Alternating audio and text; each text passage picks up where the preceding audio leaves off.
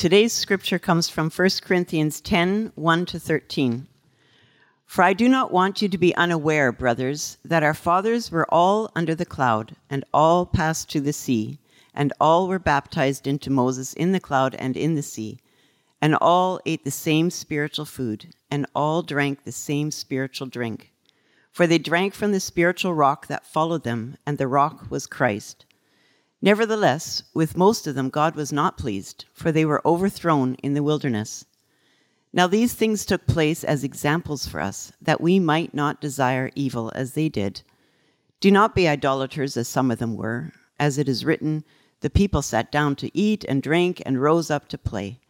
We must not indulge in sexual immorality as some of them did, and 23,000 fell in a single day.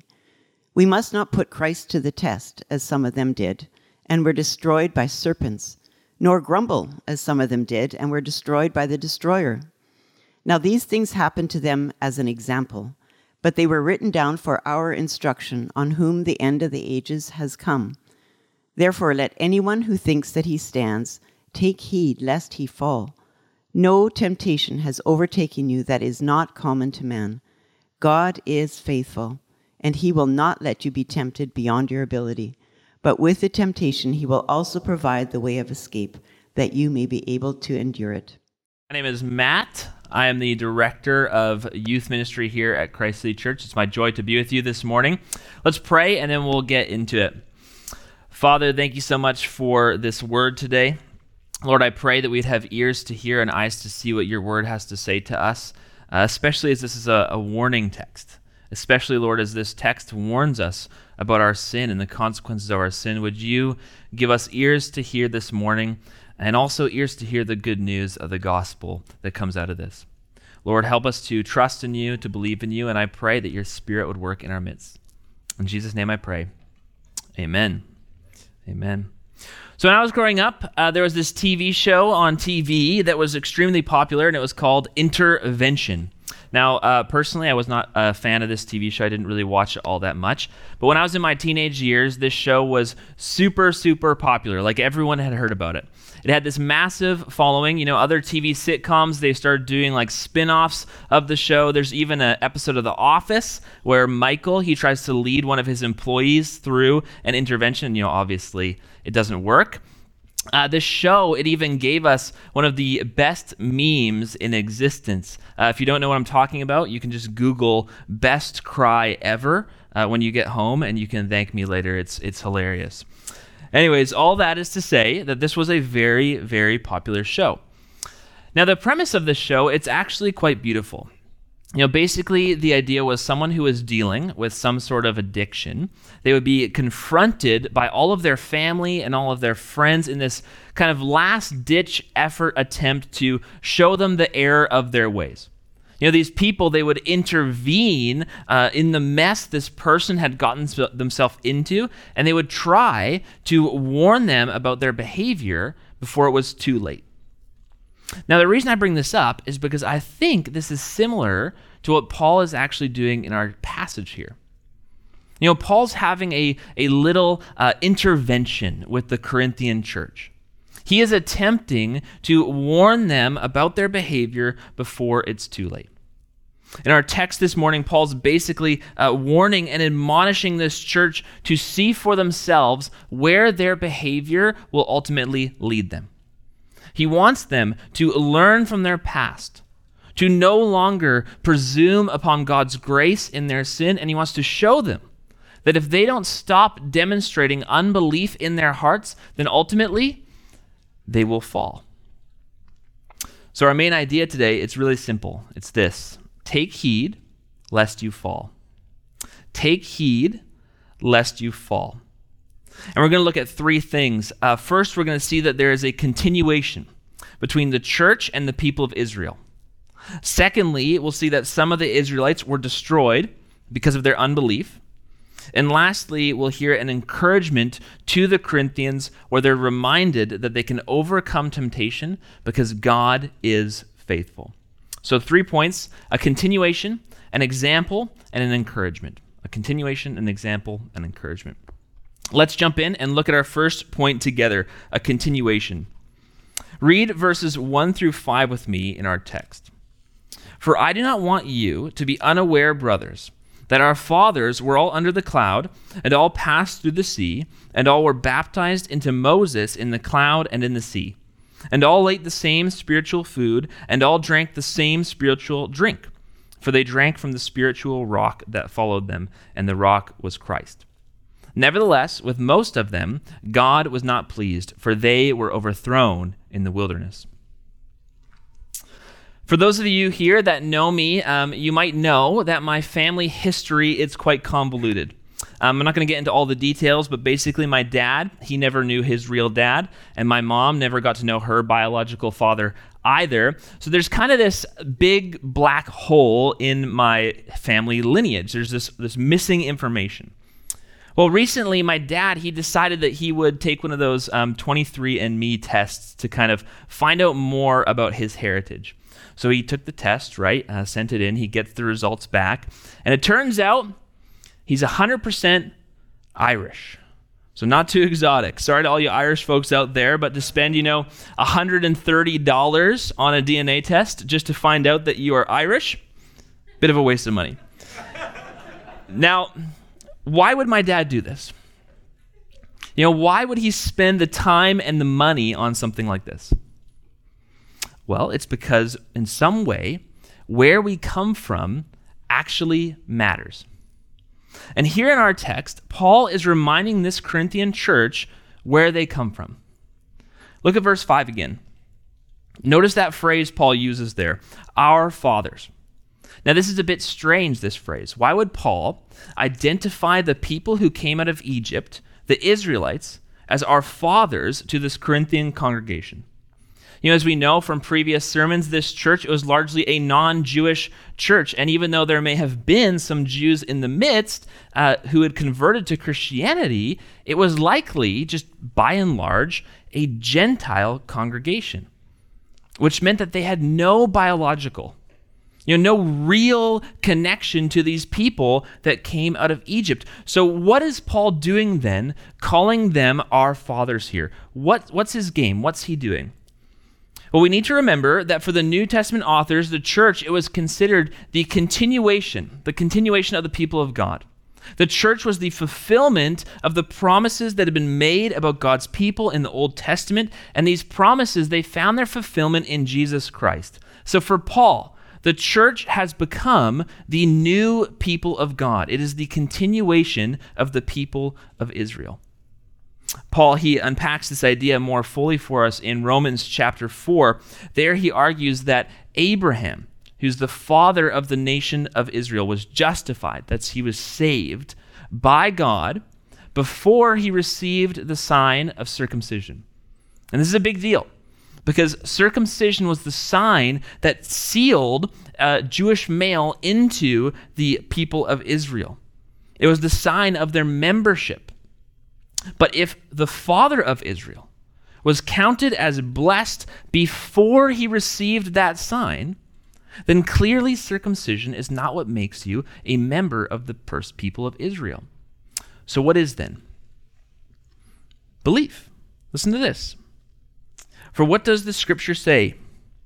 Abraham believed God, and it was counted to him as righteousness. God planned it so that Abraham might be the forefather of all those who believe.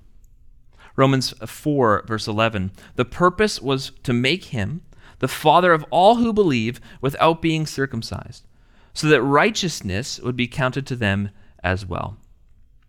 For Paul, what counts towards being a member of the people of Israel, it's belief. Belief in the God of Scripture, faith in him. This is what enters you into the people of Israel. Meaning that you and me, this Corinthian church, anyone who puts their faith in Jesus actually stands now in the spiritual lineage of Israel.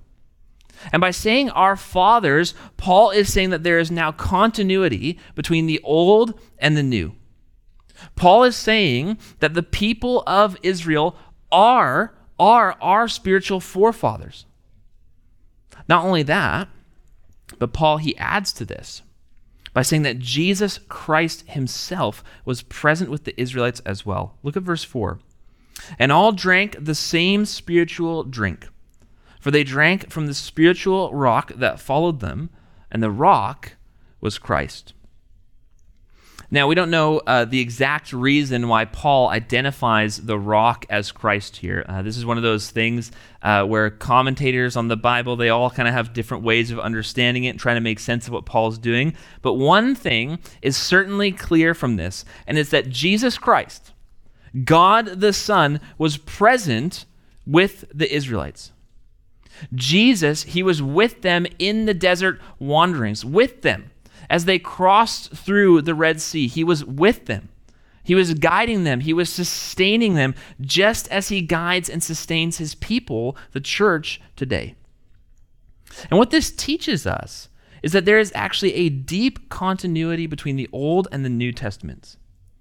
The same group of people are actually being saved in both. The same God is working in both. The method of salvation even is the same in both. The only difference between us and our spiritual forefathers is that we have a fuller picture of who God is in Jesus Christ. Other than that, it's the same. And this is why reading our Old Testaments is such an important practice. It's important because it is the history of our people. It's church history that's been preserved by God for our edification and our sanctification.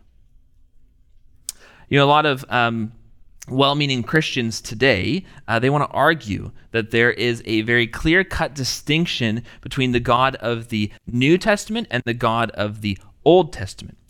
In their minds, the God of the Old, he's this kind of harsh, judge-like figure, and he acts in these really strange and these merciless ways, whereas the God of the New, he's this nice God, this loving God, this fatherly God. The God of the New is Jesus Christ, and everyone loves Jesus, right? Even Gandhi loves Jesus. But the problem with this view is that it is just simply not at all what the biblical authors themselves thought. Paul is utterly convinced, completely convinced, that the church is the continuation of the people of Israel. The early Christians, they were utterly convinced that the Old Testament was primarily about God's plan of salvation, God's plan of redemption in Jesus Christ. And that the God who acted in the Old was actually most clearly, most fully revealed in Jesus. The Old and the New, they are continuous with one another. We cannot separate them or ignore one half as if it's this antiquated old thing and it's not for us today. We just can't do that. All Scripture is breathed out by God and profitable for teaching, for reproof, for correction, and for training in righteousness, that the man of God may be complete, equipped for every good work. We need to learn from both, because both are God-breathed, and the same God of grace, he's working his plan out in both of them. The same God who worked to save the Israelites out of Egypt is the same God working in the midst of the Corinthians, and the same God working in us today. The Israelites received the covenant blessings, just like the Corinthians did, and just like we have. But still, look what happened to them. Nevertheless, with most of them, God was not pleased, for they were overthrown in the wilderness. God overthrew most of the Israelites. Why? Why would God do this? Why would he do this? Well, let's turn to our second point, an example. Let's find out. Look with me at verses 6 through 11 in our text. Now these things took place as examples for us, that we might not desire evil as they did. Do not be idolaters, as some of them were. As it is written, the people sat down to eat and drink and rose up to play. We must not indulge in sexual immorality as some of them did, and 23,000 fell in a single day. We must not put Christ to the test as some of them did and were destroyed by serpents, nor grumble as some of them did and were destroyed by the destroyer. Now these things happened to them as an example, but they were written down for our instruction, on whom the end of the ages has come. So why were the Israelites overthrown in the wilderness? Well, it was because of their sin. In particular, Paul points out 4 specific sins that they were committing: idolatry, sexual immorality, testing Christ, and grumbling. Now, Paul's choice to highlight these 4 sins, it's no accident. If we look at our text carefully, you'll notice that each of these sins has been something that we find as a parallel in the Corinthian church. So for instance, the Corinthians, they were idolatrous in the wilderness when they made the Israelites were idolatrous when they made a golden calf to worship it, and they danced around it and they celebrated around it, just like how the Corinthians were flirting with idol worship by participating in these temple services and eating food that had been offered to idols. The Israelites were sexually immoral when Scripture says they began to whore with the daughters of Moab. And the Corinthians were clearly putting up with sexual immorality in their midst, because as we saw just a few chapters ago, there was a man who was sleeping with his stepmother. The Israelites, they put Christ to the test in the wilderness when they started to wish that they had never ever been saved out of Egypt in the first place. And they started to speak against God's will for them. And the Corinthians are doing the exact same thing. When they continually walk in sin and they say to themselves, God's not going to judge me.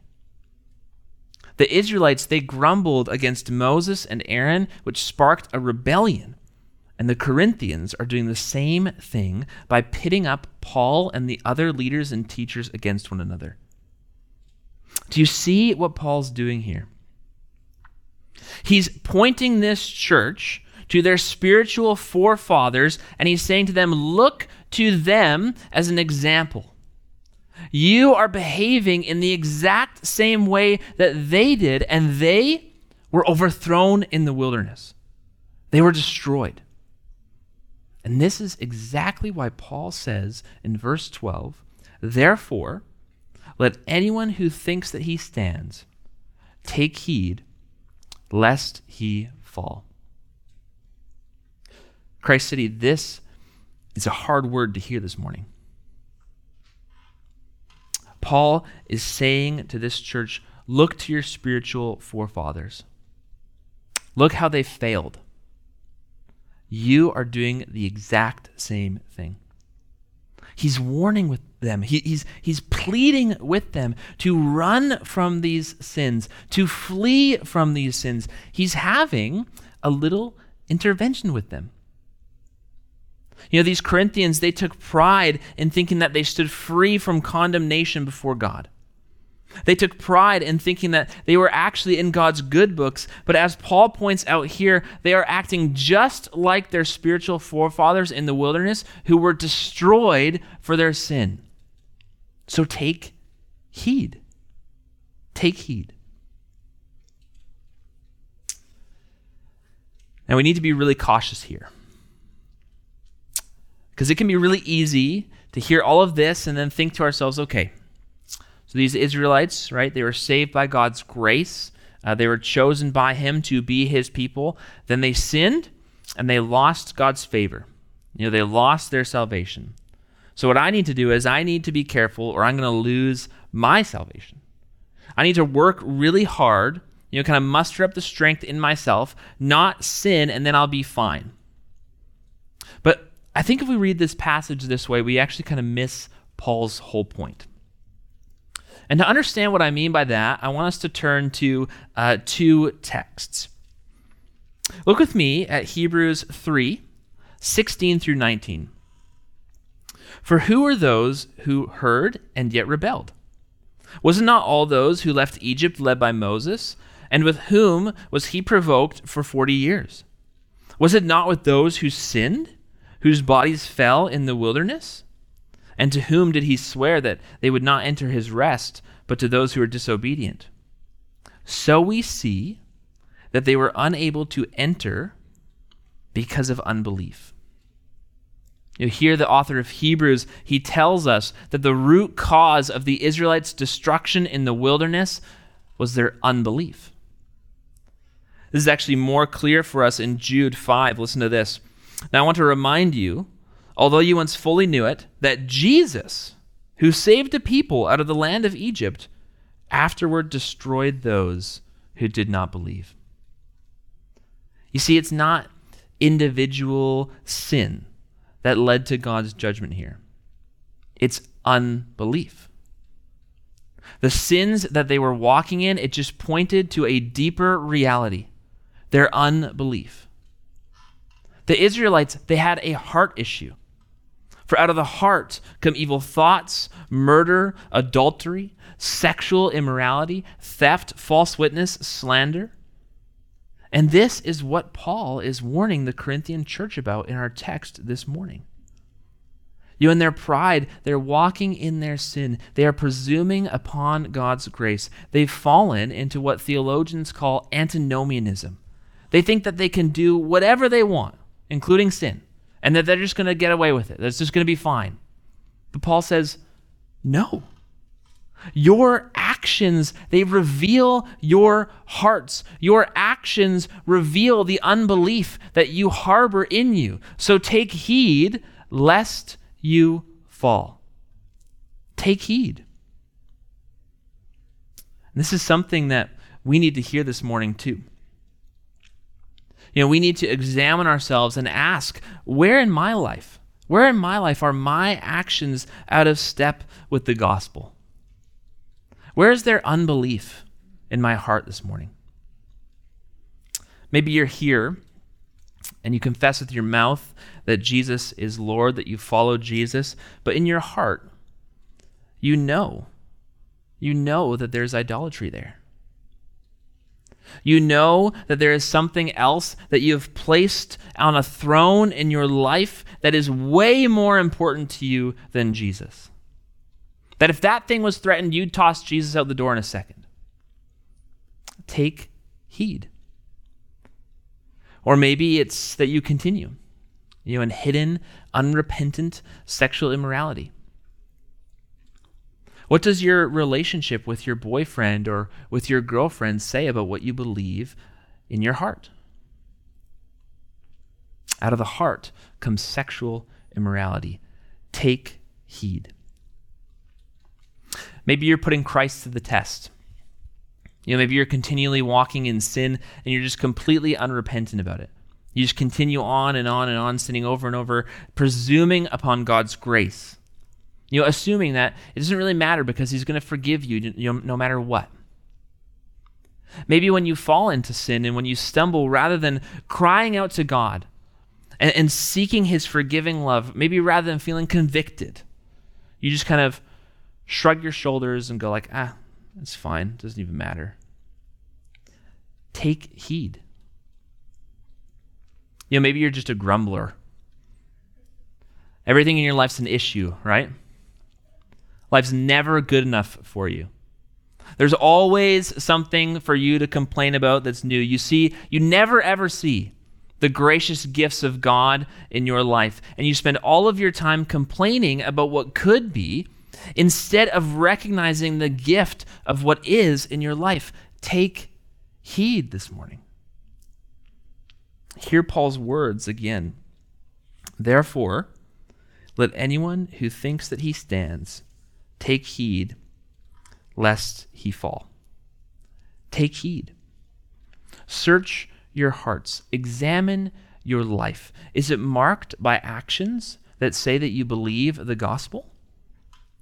Is your life marked by humble submission to God's word, or is it marked by unbelief in your heart? Do your actions speak louder than your words and demonstrate the unbelief that you're harboring in your heart? One of the things that I've had to work through in my life is trusting the Lord. I'm a big planner.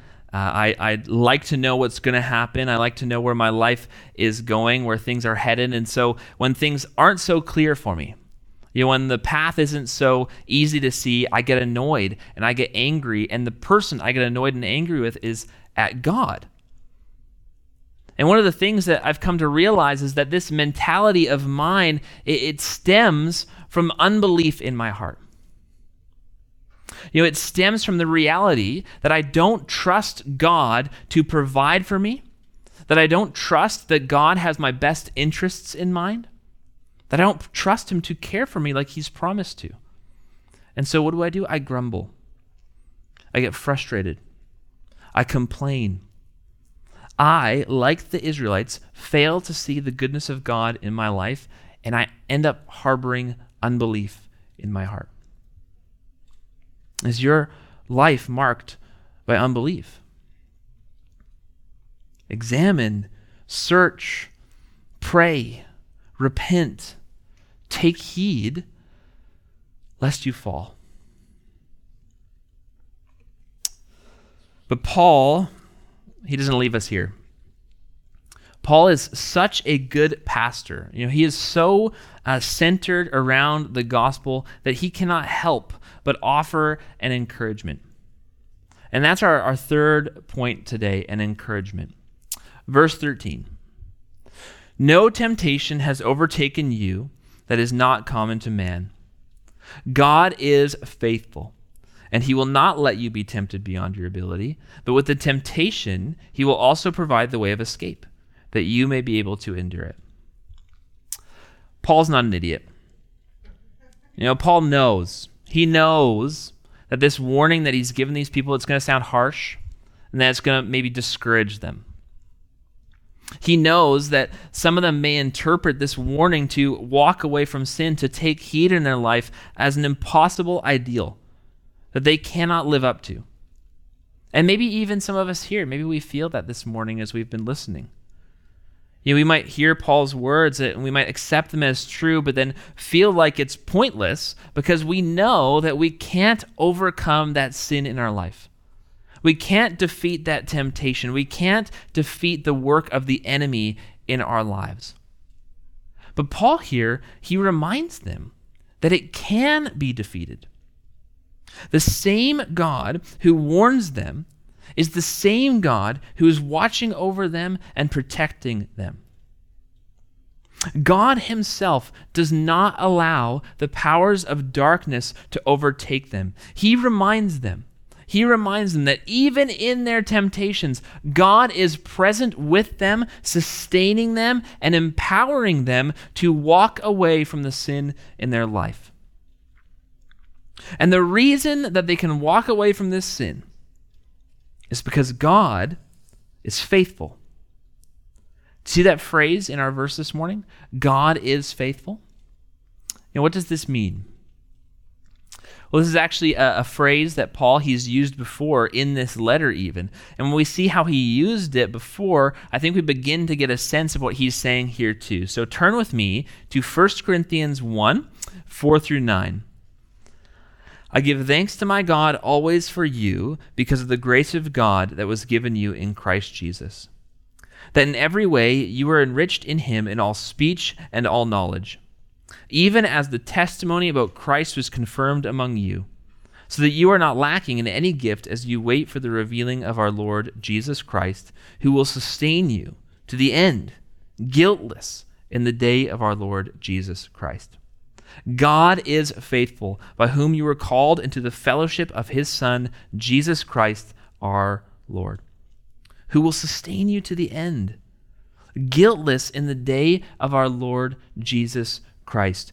God is faithful. God, because we've been made righteous in Christ and we've actually received the Holy Spirit, he will sustain us to the end. God is faithful to work in us, to sanctify us, to grow us, to preserve us till the end when everything will one day be made new. God is faithful in helping us to endure and overcome temptations. God is faithful in sustaining believing hearts in us. God is faithful to forgive us when we come to him with repentant hearts. God is faithful, church. Yes, we need to take heed in our lives. We need to watch our hearts. We need to see if there's any unbelief in us. But ultimately, when we humbly submit to God, when we trust in the saving work of his Son, Jesus Christ, when we cling to Christ, looking neither to the left or to the right, then he is faithful and he is just to forgive us our sins and to cleanse us from all unrighteousness. And I am sure of this, that he who began a good work in you will bring it to completion at the day of Jesus Christ. Christ City, God is faithful. Take heed. Yes, take heed. But know that God is faithful. As I said before, in my own life, I've sometimes failed to believe, to trust in God. And this text this last week, it was good news for me. Because what it taught me was that ultimately, my grumbling against God, it wasn't my main issue.